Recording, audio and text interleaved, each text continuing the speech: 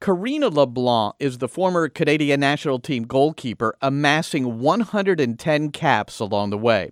A woman I got to know well when she was my assistant coach at Rutgers University. A natural leader, forever engaging. I always pictured great things for Karina. Well, how about this? Recently named the newly created CONCACAF head of women's football. Karina, she'll join us in a moment. Also today, the story of an East Harlem high school student named Jennifer Sosa. At 14 years of age, she was selected to represent Uruguay in the U17's Women's World Cup in Uruguay. Jennifer is a New York City FC Academy player, and her club coach, Osborne Carter, he'll be here to help chart her journey. On July 25th, the Confederation of North, Central America, and Caribbean Association Football, better known as CONCACAF, officially announced the addition of Karina LeBlanc as the head of CONCACAF women's football. Karina, in 2013, became the first female professional soccer player to be named a UNICEF ambassador. As a player, she represented Canada in 5 World Cups and 2 Olympics. Great goalkeeper. Since retiring, she's been a broadcaster, motivational speaker, finding her way and finding her in this position, a newly created position. Karina LeBlanc, it seems like this was created for you. It's perfect. Thanks, Glenn. I love it because, like I said, there was nobody before me. And at the same time, that was the challenge and the part that was like, sometimes you have your insecurities come in and be like, am I ready for this role? But since I've been in it, I've loved it. I grow every day. I learn something new every day, and it's just been a great team to be a part of. And yeah, I think I'm exactly where I'm meant to be in this life.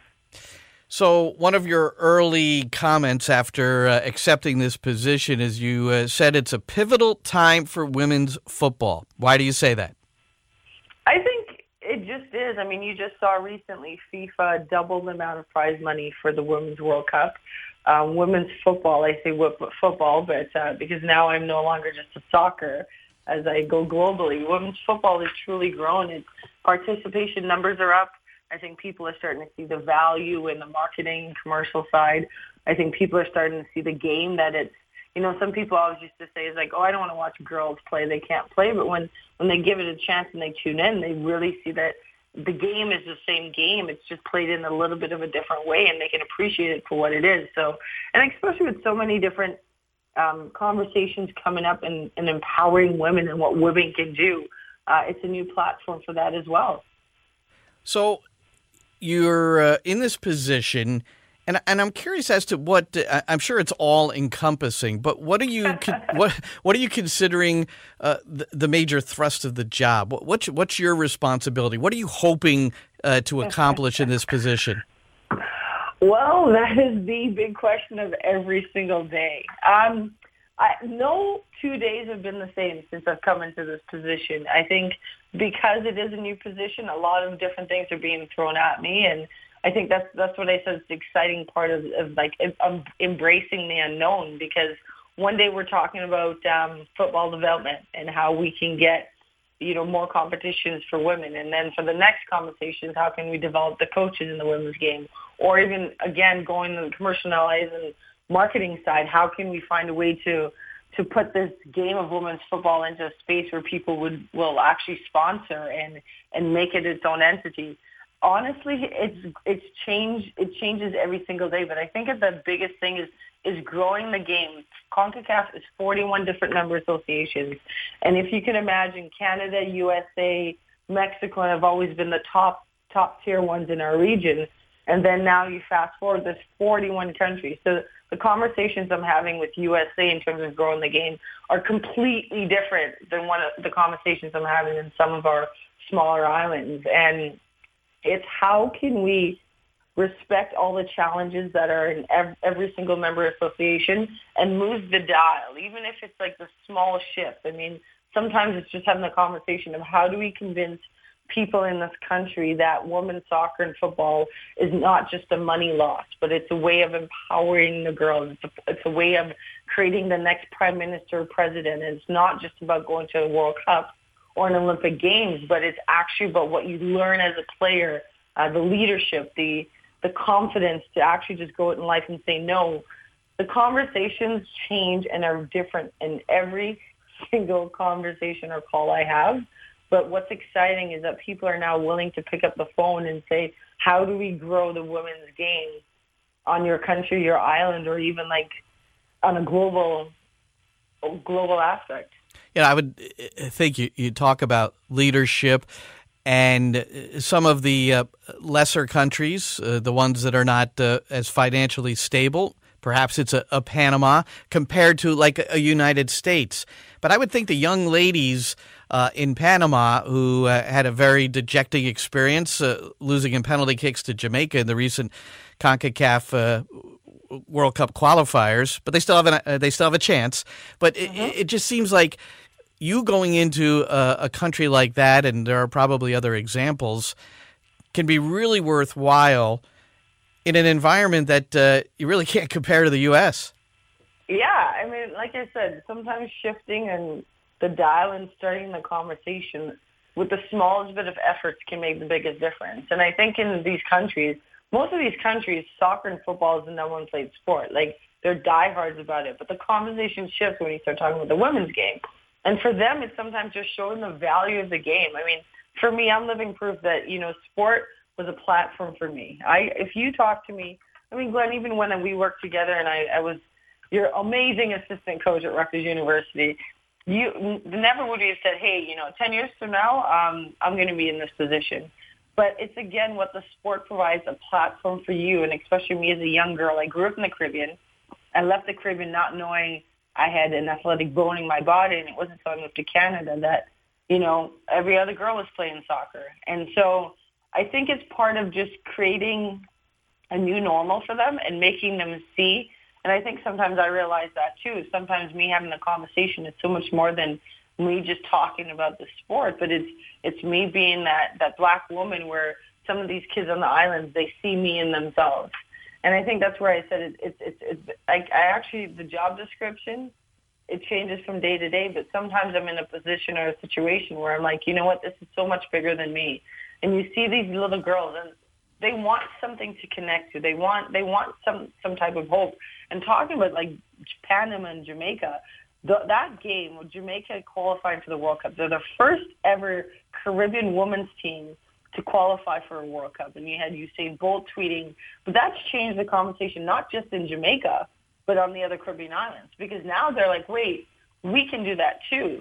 And that's just, again, the investments are coming in, but making sure the investments are spent in the right way towards the women's game and creating the conversation where the presidents and the MAs and everyone else, and even in the schools, sometimes the biggest problem we have is where do these girls play the sport?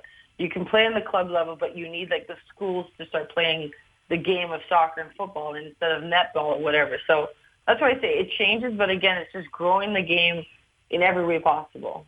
We're with Karina LeBlanc. She's the head of CONCACAF Women's Football. I'm wondering, Karina, your country, Canada, mine, the United States, those two entities, the women in those programs, the federations, it seems like they could be helpful, not necessarily monetarily, but in a way where, imagine if Megan Rapinoe traveled with you to one of these other countries and was there also providing support. Are there any, do you have any ideas in regard to how players can help players? Of course I do. That's the thing. Like for me, I coming into this position, I already had a million ideas. And I think that was a blessing and a curse because everyone kept saying, what's your strategy? And I'm a firm believer of seek first to understand before you want to be understood. And everyone was like, you should have a strategy. Where's your strategy? But if it was a strategy, it would have been my strategy. And I think one of the biggest things is, first of all, to go in and understand what's going on in these different countries. But also, I want to keep more players in the game. I think from coming up myself, there wasn't exactly an easy trail of, if I want to stay in the sport, what I need to do. Not everybody wants to be a coach. Maybe there's the administrative side. Maybe there's the refereeing side. There's so many different avenues that I think we can help as a confederation to make it so that Megan Rapinoe, if she wants to get into coaching, perfect. But also, as we talked about when we were at our CONCACAF championships, like I asked her what her greatest fear was, and she's like, probably what's next. And for many athletes, that next part is the hardest thing, because you're trying to figure out, how do I connect with something like I connect to now? You're the best job in the world. You're playing for your country. You're basically paid to stay fit, which I missed. I missed that part of it because I'm not able to stay as fit these days. But where do you go from there? And for me, the one thing I said to her is that a big part of it is staying connected to living your purpose. And I think women staying in the game, former players staying in the game, even coaches staying in the game, and being that mentor and being that voice to the other players. And in a way, we are all connected on that. I mean, I spoke with Jalalis a couple weeks ago prior to the championships, and I was on the phone with her, and she was saying, I want to help the other coaches in our region. Let's make the game better, because just as with any team, you're only as good as your worst players. This is a big team of one CONCACAF, and we're only as good as our worst, MA in the women's game. So I think that one of the big things I have is to try to use the players and their voices to help rise the popularity of the sport across all 41 MAs, but also to inspire and motivate. You talked about the CONCACAF Women's Championship a couple of times, and the great story of Jamaica qualifying for the first time, first Caribbean nation to qualify for the World Cup. It'll be in France in 2019. Are there any other enduring stories or events or experiences for you from that championship that really stood out? I don't know how much time you have. I think for me, it was, first of all, it was the first time wearing this hat. So it was being neutral, and I even had to say it because I went in and when I was able to be in town, I went into each team arrival meeting and introduced myself to the players and staff. And, going in front of Canada and saying, hey, guys, remember, I'm neutral now. I'm no longer Canadian. Or even in front of the Americans being like, hey, guys, I'm here, and I am neutral. And they all laughed. But I think, Karina, it's hard for them to believe when you have the Canadian flag painted on your cheeks. It just doesn't work. No, I have the CONCACAF flag now on my cheek. But I think there's so many stories. I mean, we were talking earlier about the Panama goalkeeper. She's 17 years old, about to be 18. Bailey's her name, Jens Bailey. And she just started playing goalkeeper maybe a year before. Her coach shifted her playing a year before. And if you watch this young girl, I think she played such a big role in Panama being in the position they are now, which if they are able to beat Argentina in this next series, they will go to the World Cup. And I think you just see stories after stories. I mean, I got a chance to speak with some of the players, hear their stories. The Jamaican team, some of those girls, Khadija Shaw, she has an inspiring story where through violence she's lost several of her brothers, but football was her escape. And she talks about how she would, be going to the practice fields and, hearing violence and everything and getting confidence. And now here she is going to a World Cup, and she's so humble. And, you ask her why, and she's like, just for younger girls to have hope that if they work hard, anything's possible. You have stories across the board within our region, and I think that's what's exciting in my position, is that now I want to create platforms that these stories can be told, and these stories can be what inspire people who are not just in football, but the mom at home who is struggling through whatever she's going through, and not even just women, but men, to see the power of the game and using these women and their voices as a platform of true inspiration, that it's not just about what happens on the field, but what happens off the field. Karina, what is, if you could classify your biggest obstacle? Like you said, you came in, you had 1,000 ideas. Obviously, you're going to have to prioritize those somehow, and some are going to be denied, others are going to be encouraging. But what tends to be your biggest obstacle? And I don't want to use the word frustration, but something that's very important to you that's going to be difficult to succeed.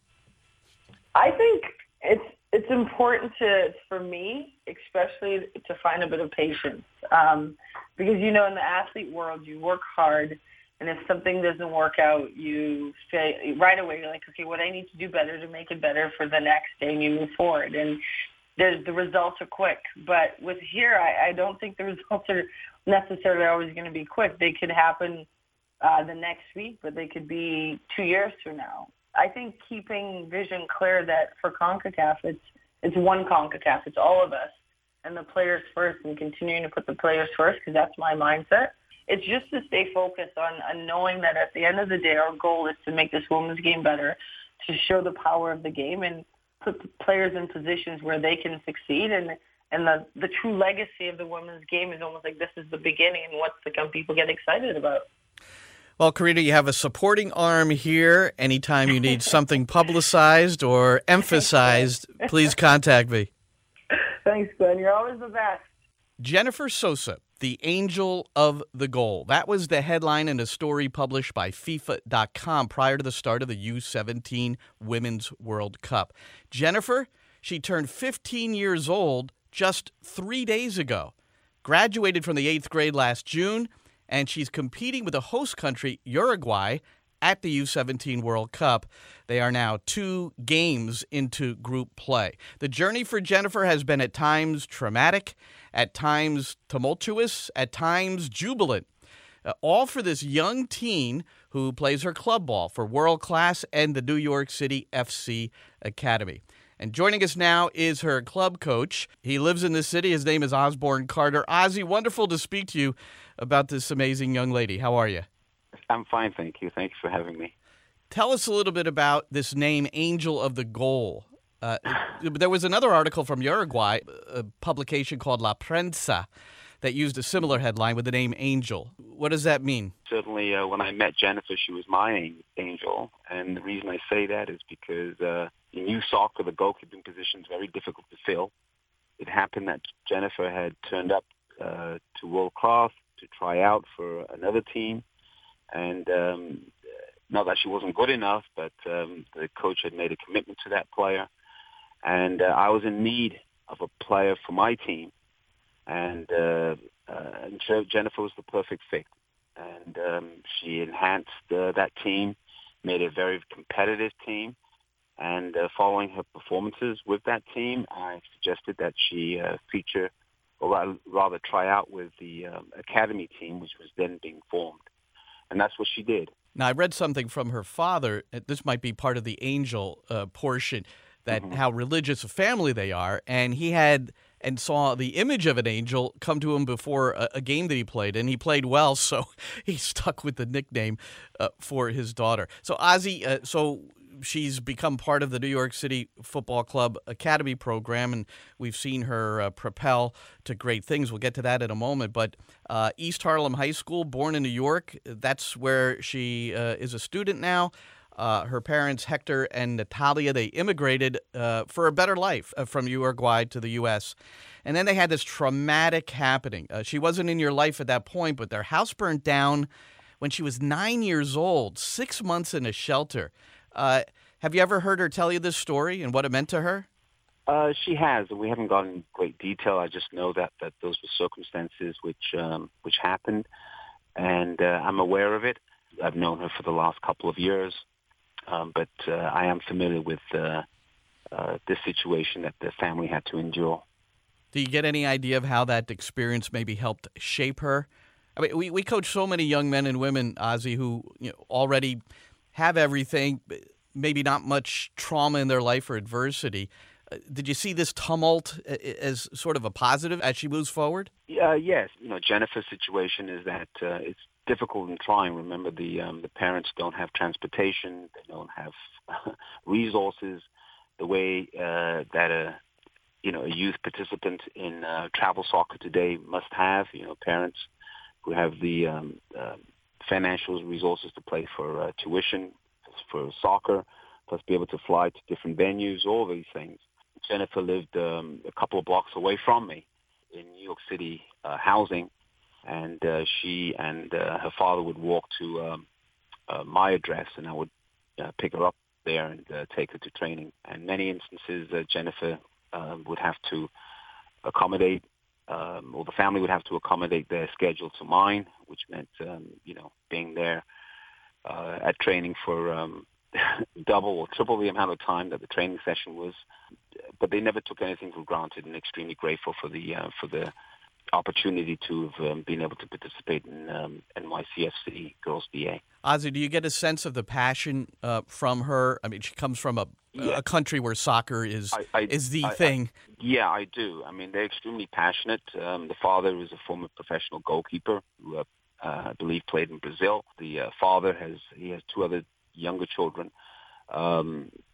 Has taken the family to Randall's to practice on their own, and as I said, the kind of commitment that they have, that Jennifer has to try and remain with the DA and play for the DA is enormous. And as you indicated in your forward, she's still very young, so in theory she could make the next cycle of the U17 World Cups. Well, at 13, she was invited to Uruguay to train with the national team. That was her first camp at 13. Ozzy, can you tell us about her as a goalkeeper? Yeah, Jennifer has got good feet. She's a lefty. She got a decent kick. Can kick out of her hands well. If there's one thing that perhaps we're just hopeful that she'll grow to be a commanding player, but that can happen. She's very young, but she reacts very quickly. She's got good reflexes. She knows the game, and she's a terrific addition for our DA squad. And but there's no doubting her passion for the game. I mean, it's just endemic to her, as it is to all Uruguayans. They're just feverish, about soccer, and Jennifer is illustrative of that. I'm sure the nerves were at a peak. She started the opener against Ghana. Now, the result didn't go well, appeared to be a struggle. Didn't see the game. I don't know if you've had any communication with her since. Second match closer against New Zealand, but also a loss. That game played on Jennifer's 15th birthday. So what can you tell us about her experience thus far there? I haven't spoken to her directly. I did see the game on television, and unfortunately she got, clobbered into, and 25 minutes into the first game against Ghana, and was stretched off, and pursuant to FIFA protocol, which I understand, she was out 7 days, so obviously missed, the ensuing game against New Zealand, which they needed to have won to stand any chance of being able to go through this from the group stages. Well, Jennifer told FIFA.com, quote, "It will be emotional, but we've really prepared for this day," meaning the first game. Our aim is to win the first game to get through to the next round, and then we'll see. We're all dreaming about lifting the trophy and helping to raise the profile of women's football here. That's not going to happen, but that last line, raising the profile of women's football here, that's a pretty mature statement for a 15-year-old. Yes, absolutely. I think what follows of the youth game should look to is that some of these other federations don't have the resources to commit that way. And I know in Jennifer's instance, they did travel. The Uruguayan team, I just think, is devoid of experience of what it is to compete on this level. And that will happen as they participate more. And, they're more experienced at featuring in World Cup tournament play like this. And I think, the old attitudes of there being a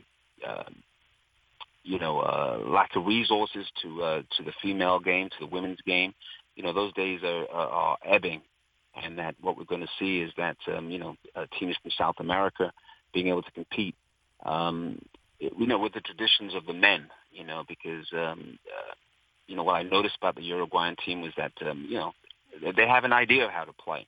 It's just whether the experience of the physicality and the energy some other teams they haven't encountered, so it was a little bit of a shock. But certainly, I know they prepared as much as they could.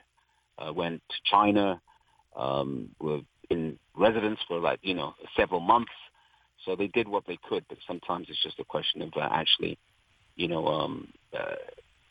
playing in these environments, because when you get there, it's a whole lot another set of pressure, as you compete, and then being the host nation.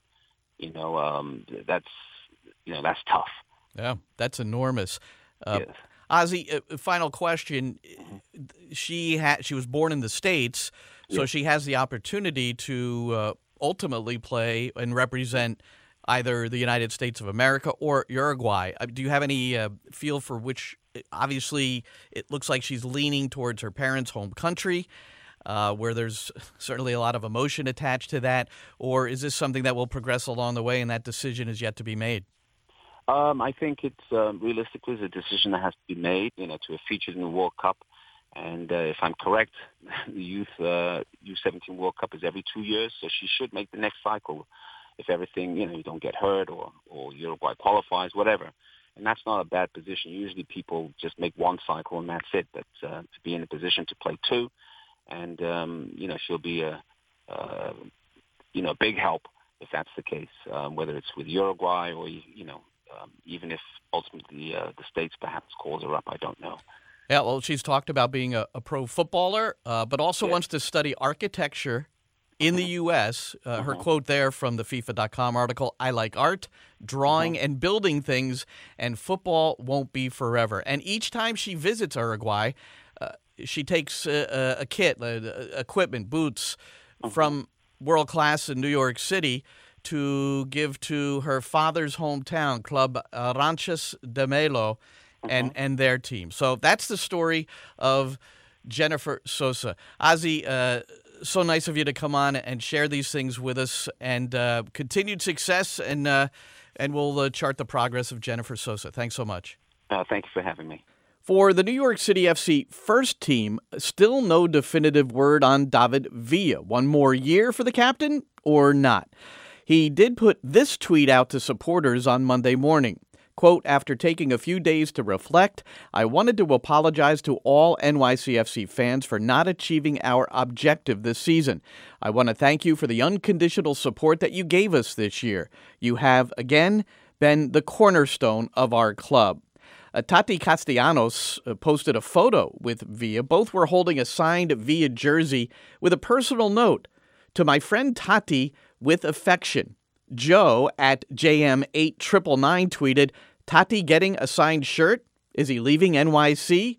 And then there's the Instagram posted by Ismail Tajuri Shradi. This a bit more revealing. Izzy and Eloy Amagat pictured walking to Yankee Stadium before a game, dressed sharp in their travel suits. Izzy's note to Amagat on the Instagram, quote, "It was a short period, my friend, but you are one of the best persons I've ever met in my life. Such a kind person and professional footballer." So the 33-year-old Amagat will not be resigned. The rest of the personnel news for New York City expected to be officially released within the week. And on the next episode of Soccer City, a chat with pro footballer Giuseppe Rossi.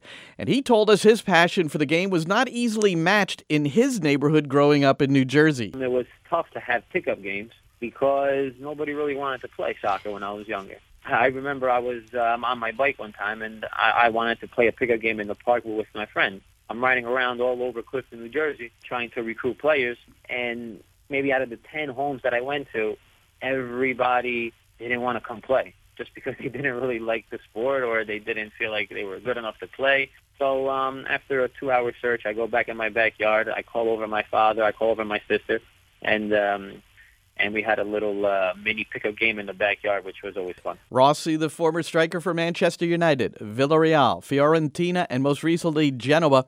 He's been training with the New York Red Bulls for the last 6 months, and his return to the pro ranks is imminent. But where? Well, you're going to have to wait till next week. And that'll do it for Soccer City. I'm Glenn Crooks. Be safe, and here's to a very happy Thanksgiving.